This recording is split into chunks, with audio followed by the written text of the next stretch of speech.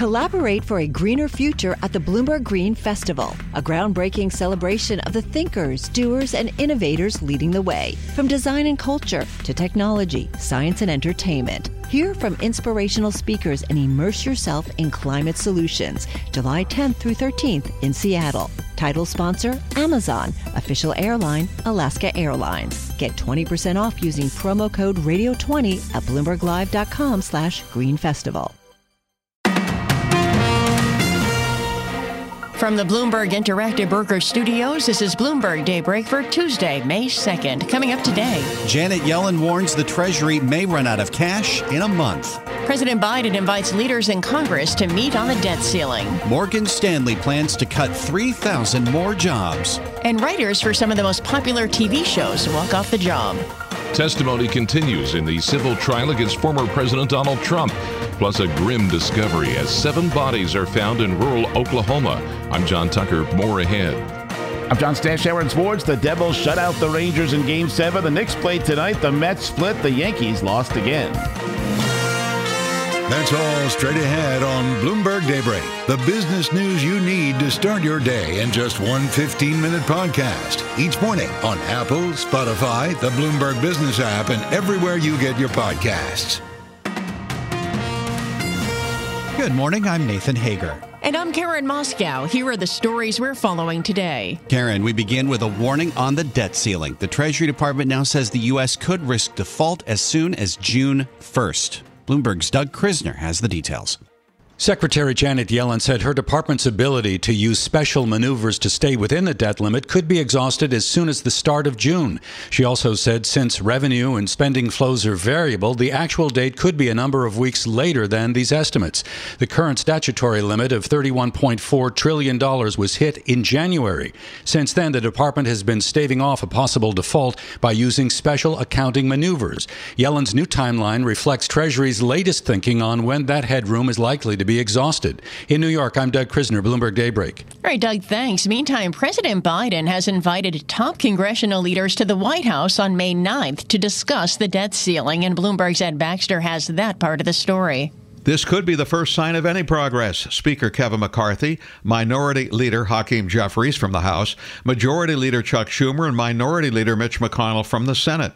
But the White House is emphasizing before the summit that it does not mean a softening of the president's position. Spokeswoman Karine Jean-Pierre. He's happy to meet with McCarthy, but not on whether or not the debt limit gets extended. There are very few congressional days left after May 9th and before June 1st, so the pressure for a very short-term solution is great. In San Francisco, I'm Ed Baxter, Bloomberg Daybreak. Thanks, Ed. We now turn to a bevy of news involving the banking sector. A top U.S. regulator wants a sweeping overhaul of deposit insurance. That's after recent bank failures drained some of the money used to protect banking clients. And the call comes after J.P. Morgan Chase had to rescue First Republic. BNY Mellon CEO Robin Vince says we need a sound banking sector. It's in all of our interests to have a safe and sound, trustworthy, reliable banking sector. That's important. It helps to power U.S. growth and U.S. GDP at the end of the day. It's to no one's benefit to have an unsafe sector. BNY Mellon CEO Robin Vince spoke with Bloomberg from the Milken Institute Global Conference in Beverly Hills, California. In Europe, Nathan, shares of HSBC are up 5%. The bank is planning a share buyback of up to $2 billion after pre-tax profit tripled in the first quarter. Speaking to Bloomberg, HSBC CEO Noel Quinn says the results are proof he has the right strategy for the bank. We said all along that we believe fastest and safest way to get increased valuation, increased profit, increased dividends is by focusing on the current strategy. And I think the Q1 results is powerful evidence of that statement. HSBC CEO Noel Quinn says the bank will also resume paying quarterly dividends for the first time since 2019. And back here in the U.S., Karen, more job cuts are on the way at Morgan Stanley. Bloomberg News has learned senior managers are discussing plans to eliminate about 3,000 jobs by the end of this quarter. Morgan Stanley currently employs roughly 82,000 people.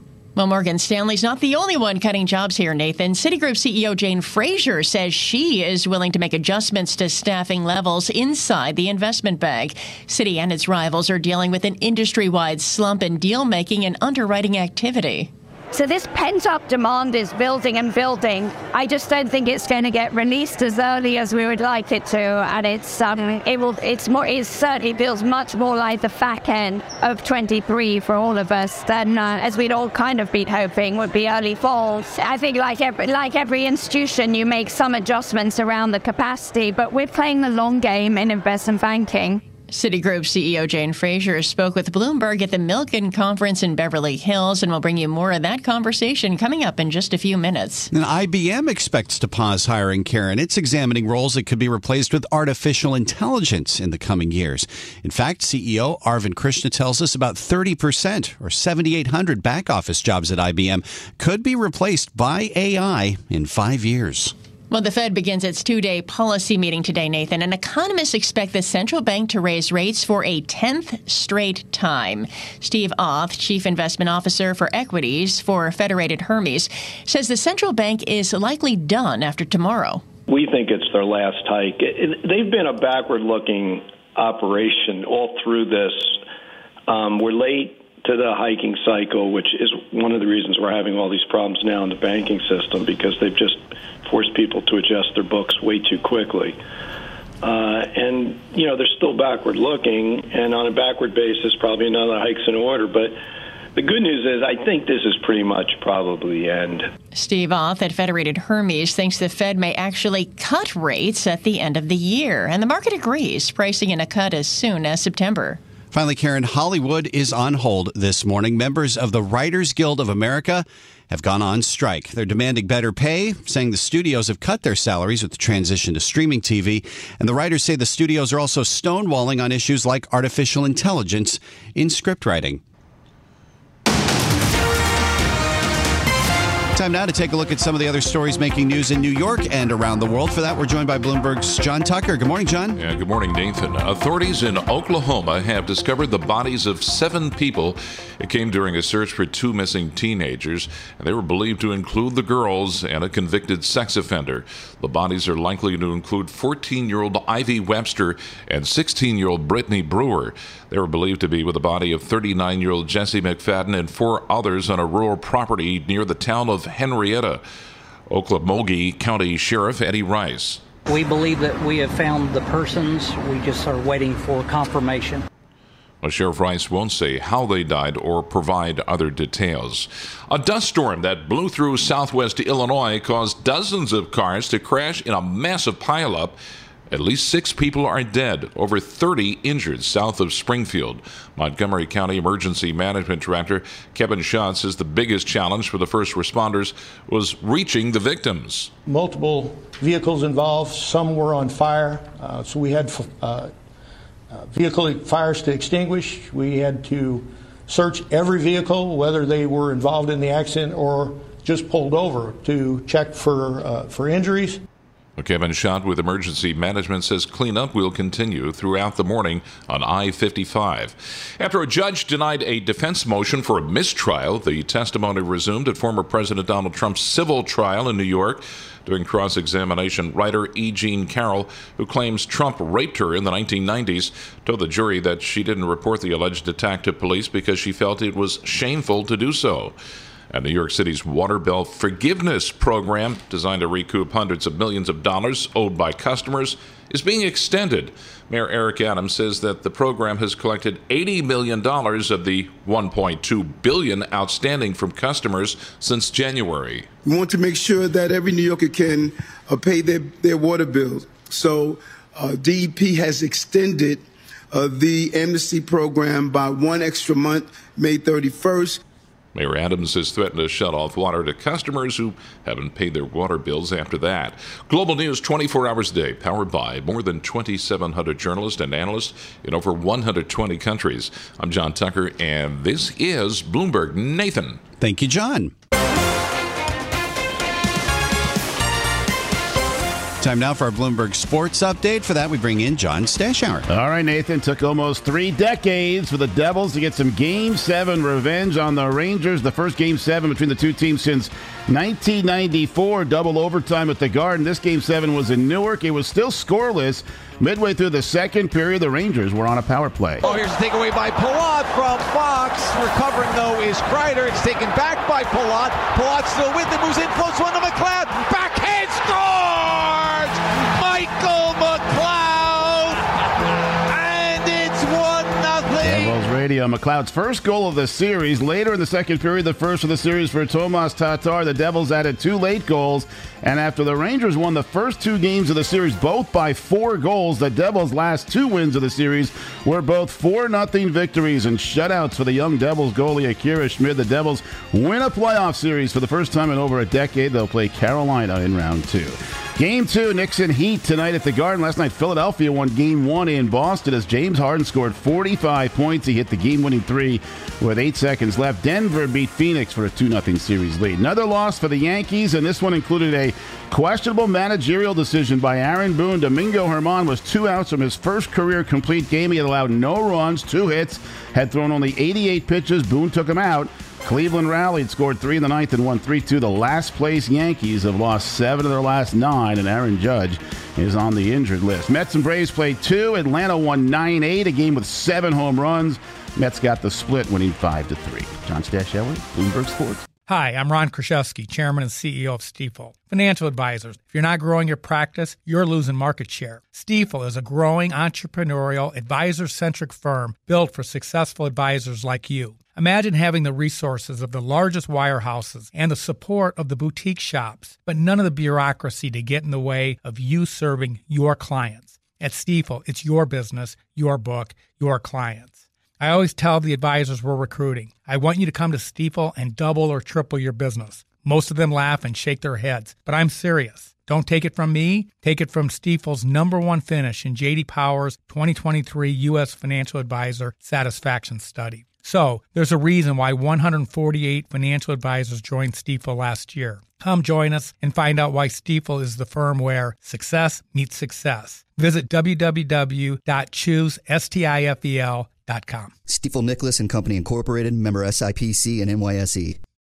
Collaborate for a greener future at the Bloomberg Green Festival, a groundbreaking celebration of the thinkers, doers, and innovators leading the way. From design and culture to technology, science, and entertainment. Hear from inspirational speakers and immerse yourself in climate solutions. July 10th through 13th in Seattle. Title sponsor, Amazon. Official airline, Alaska Airlines. Get 20% off using promo code radio20 at BloombergLive.com/Green Festival. Live from coast to coast, from New York to San Francisco, Boston to Washington, D.C., nationwide on SiriusXM, the Bloomberg Business app, and Bloomberg.com. This is Bloomberg Daybreak. Good morning, I'm Nathan Hager. Wall Street leaders continue to express confidence in the U.S. financial system, and the CEO of Citigroup, Jane Fraser, is no exception. In conversation with Bloomberg's Sonali Basak at the Milken Global Conference, Fraser called the U.S. banking system the envy of the world. That's after the collapse of First Republic Bank. She also discussed her outlook for recession in the U.S., a potential economic rebound, and the future of artificial intelligence in banking. So let's bring you part of that discussion with the CEO of Citigroup, Jane Fraser, right now. If you think about that first rescue that was made by 11 large banks just weeks ago, why wasn't there an inclination to step up and save First Republic a second time? Well, it's always a sad day when you see a bank fail, but we are all very pleased to get the major source of uncertainty that was remaining from the recent bank turmoil addressed. And that is a good thing, because fundamentally the U.S. financial system is sound. This is a case of a small handful of banks that were poorly managed, and getting this addressed is very important. When we stood up, I think it's a statement that the major banks, the 11 major banks in the country, in 30 hours, put $30 billion to work to buy the time to get the right solution and answer put in place. And that was our intention. It wasn't to provide the answer. It was to give the time for confidence to get restored and our regulators to do their job, which they did. With First Republic being out of the way now, certainly that was the whale in the room, but what do you expect next in terms of any future bank failures or even hiccups down the road? So I'm more optimistic around it. I do think the U.S. financial system is extremely strong. The large American banks globally are in an enviable position. Our financial system has a particular structure to it. The large banks, the regional banks, the commodity and community banks. Everyone plays a different role. We play different scale, different customer bases, but it's a strong system. I am anticipating there will be some more consolidation. We do have over 4,500 banks, and it's likely that the minimum efficient scale will rise, but I don't think that brings into question a system that is the envy of the world. This is a strong and highly desirable financial system. It works. The big just got bigger today, right? This is JP Morgan rather than regional banks consolidating among each other. Does that create more competition for the smaller banks, given that the big are getting so big in this country? I think there's room for everyone to play their roles, and the larger banks are also playing on a global scale. When I look at our own bank, our strategy is around being the preeminent partner for clients with cross-border needs. That is a very different role from the role that a community bank plays, which is also very important in the context of the local economy. So I think it's about different banks playing different roles, and let's make sure that we have a strong and successful system that works. There's a lot of worries about the credit contractions that could be seen in the United States, particularly among that sector, small, medium-sized banks that tend to bank small and medium-sized businesses. Do you expect that there will be a significant contraction, and how do you handicap the ripple effects to the economy? So certainly the risks now are more to the downside than they were at the beginning of the year. And no one anticipated the turmoil that we've seen so far this year at the beginning. And I think it certainly makes the second half is not going to be as strong macroeconomically or in terms of investment banking wallet and the like that we had hoped. That said, I think, as you say, one of the big questions will be to what extent does credit tighten? And if that is material, that will have a drag on the economy. We're anticipating a recession at the back end of the year, but the amount of pent-up demand, the amount of the strength of the corporates, the strength of the consumer coming into this, the usual amplifiers of a contraction are not in place. And I think we'll see the US economy, unlike others, pull out of whatever a recession environment could be pretty quickly. So to the extent you see that recession finally come nearer, what exactly does it look like? Who is impacted? What feels the pain? Well, I think we'll see, as one always does, more pain being felt among some of the consumers at the lower FICO. The benefit we've got at the moment has been very strong employment, and that's terrific for the health of the consumer, and that has remained. The same, the corporate sector is particularly strong, and I think that's why you hear so many of us talking about this being a more manageable, a moderate recession, if one does indeed come about, and one in which the economy should be able to pull out of it pretty strongly. And to the extent that you're preparing for a recession, Citigroup itself has just written off a lot of credit card debt to begin with in the first quarter.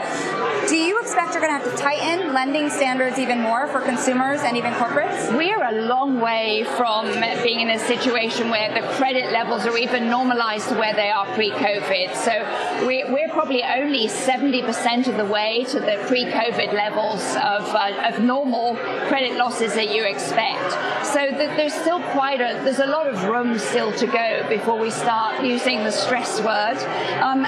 Citi is probably a little biased towards the prime. 80% of our customer base in the States is prime, so we don't tend to see the lower FICO as much, and there will be a little bit more stress there, and everyone's going to need to keep an eye on that. I want to to pivot a little bit here and talk about another area of stress that is being seen in one of the safest markets in the world, that is the Treasury market.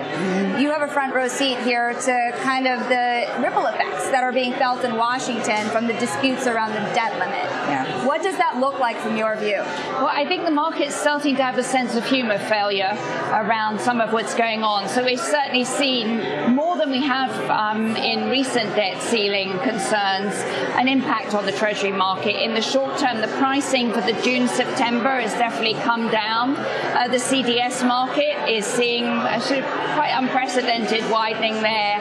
So there is a lot more concern. I'd say the last week or so, we were seeing 3 times the volume of questions from investors. And it's still early, but it is a concern around it. This could be quite dire for consumers, for corporates, and indeed for the markets if this goes down to the wire or worse. How does the rest of the world look at this dispute in the United States and invest in a Treasury? As the last thing that the world needs right now, particularly in the markets. So, we want to see strength in the U.S. capital markets. We want to see confidence in what's going. The banking sector, very well positioned. The banks are very strong, as we see. So we're in a position, as we did in the pandemic, as we did in the turmoil, to be there to support markets, to be there to support our customer bases, consumers and corporates. So I think from that perspective, we're in a good position. But it is the last thing that the world and America needs, is to have a debt ceiling crisis. The other cross current here to the Treasury market is another big Fed meeting and the prospect of even higher interest rates. Where do you think the direction of travel is headed? Services inflation is painfully persistent. We've seen the goods inflation come way down. Supply chains are now in far better shape than they were. So it's really about services inflation and the tightness of the labor market. And Chairman Powell has been, and we need him to stay resolute on inflation. This is not good to have long-term inflation into the U.S. economy. Some is fine, but his resoluteness is something I think we can bank on. So we're anticipating higher than the market would like for longer than the market would like. There's so much pent-up demand in the market at the moment that it keeps wanting to get ahead of this, but that's just not where the economy is. So do you think that the market is discounting the potential for higher rates for longer, and what does that mean for asset prices? I think many of us here at Milken do believe that the market is too enthusiastic here, partly because the economy is so resilient. This is a strong, resilient U.S. economy, and that is part of the challenge. We anticipate, a tough end of the year and a recovery in 24. From the market perspective, though, it tends to anticipate these things. So towards the end of the year, the market should be anticipating the recovery and in stronger position. Just a little later than it would like it to be. I just want to reset here for our global Bloomberg TV and radio audiences. I'm here with Jane Fraser, the CEO of Citigroup. Jane, I want to pivot back to Citigroup and your business plans. You had mentioned kind of the softness expected through the end of the year. How do you expect that to weigh on investment banking, and particularly not just activity, but jobs? Yeah. Look, our corporate clients come to us with a four-way dilemma, and that's of the cash that they have on their balance sheets. Their balance sheets are in good health. Should they be keeping as cash for a cushion? Should they be doing dividends and buybacks? Should they be paying down debt, because the debt they anticipate being more expensive for a little while longer? Or should they be investing in transformation? Our pipeline in investment banking is bigger than it was pre-COVID, and it's big transformational transactions. There's a lot of pent-up demand. We're seeing it, a little bit more IPO activity and interest, a little bit more in leverage finance. The investment grade market's better. So this pent-up demand is building and building. I just don't think it's going to get released as early as we would like it to, and it certainly feels much more like the back end of 23 for all of us than as we'd all kind of been hoping would be early fall. And what does that mean for the job story then? Do you keep the bankers on board until that comes back, or Or do you think you're going to have to make some reductions before then? I think like every institution, you make some adjustments around the capacity, but we're playing the long game in investment banking. I'm very delighted to say we have a lot of talent that wants to come and join us, and we've been bringing some terrific talent in the healthcare sector, in the technology sector, and investing in that. And we're playing the long game here, so I think that's important. I think there's another part of the business that's worth talking about. It's your treasury and trade services business here. A lot of people don't realize you move $4 trillion worth of money for corporations and clients around the world. But how do you get the market to value you for that? Yes.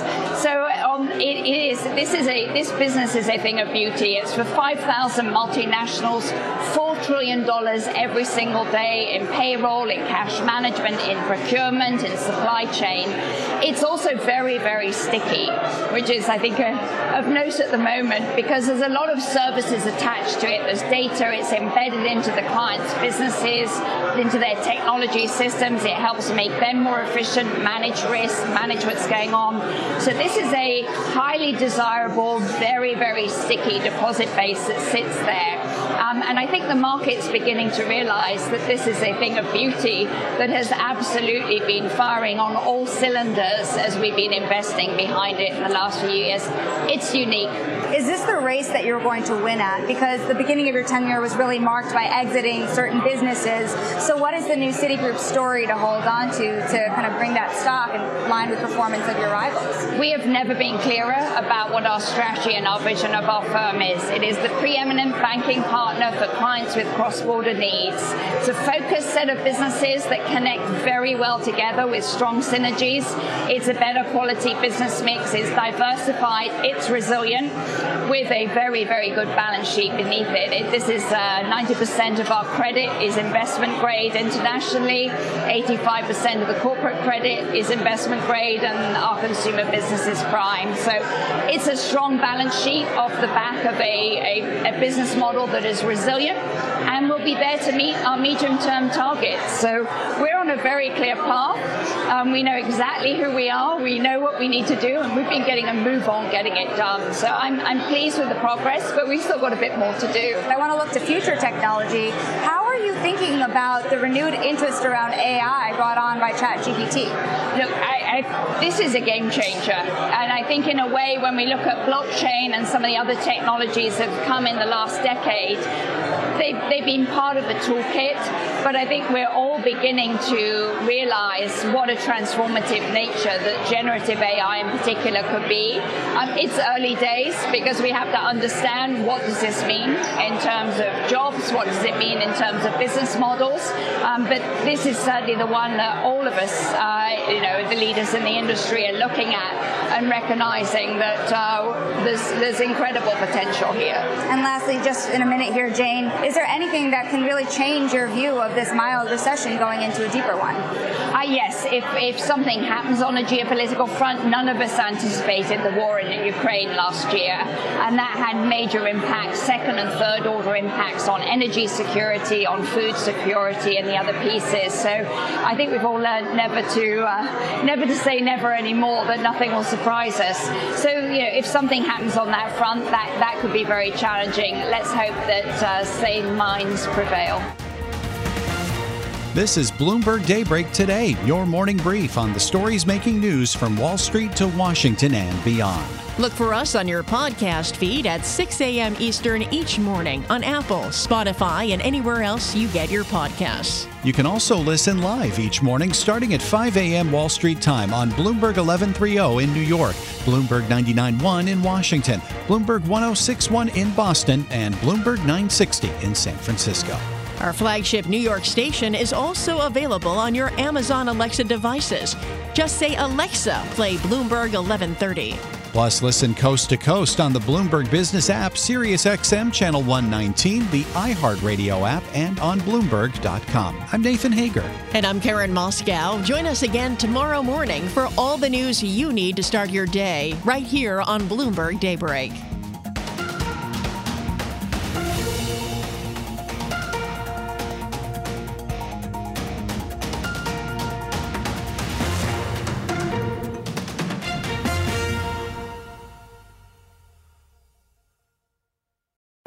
Collaborate for a greener future at the Bloomberg Green Festival, a groundbreaking celebration of the thinkers, doers, and innovators leading the way. From design and culture to technology, science, and entertainment. Hear from inspirational speakers and immerse yourself in climate solutions. July 10th through 13th in Seattle. Title sponsor, Amazon. Official airline, Alaska Airlines. Get 20% off using promo code radio20 at BloombergLive.com/Green Festival.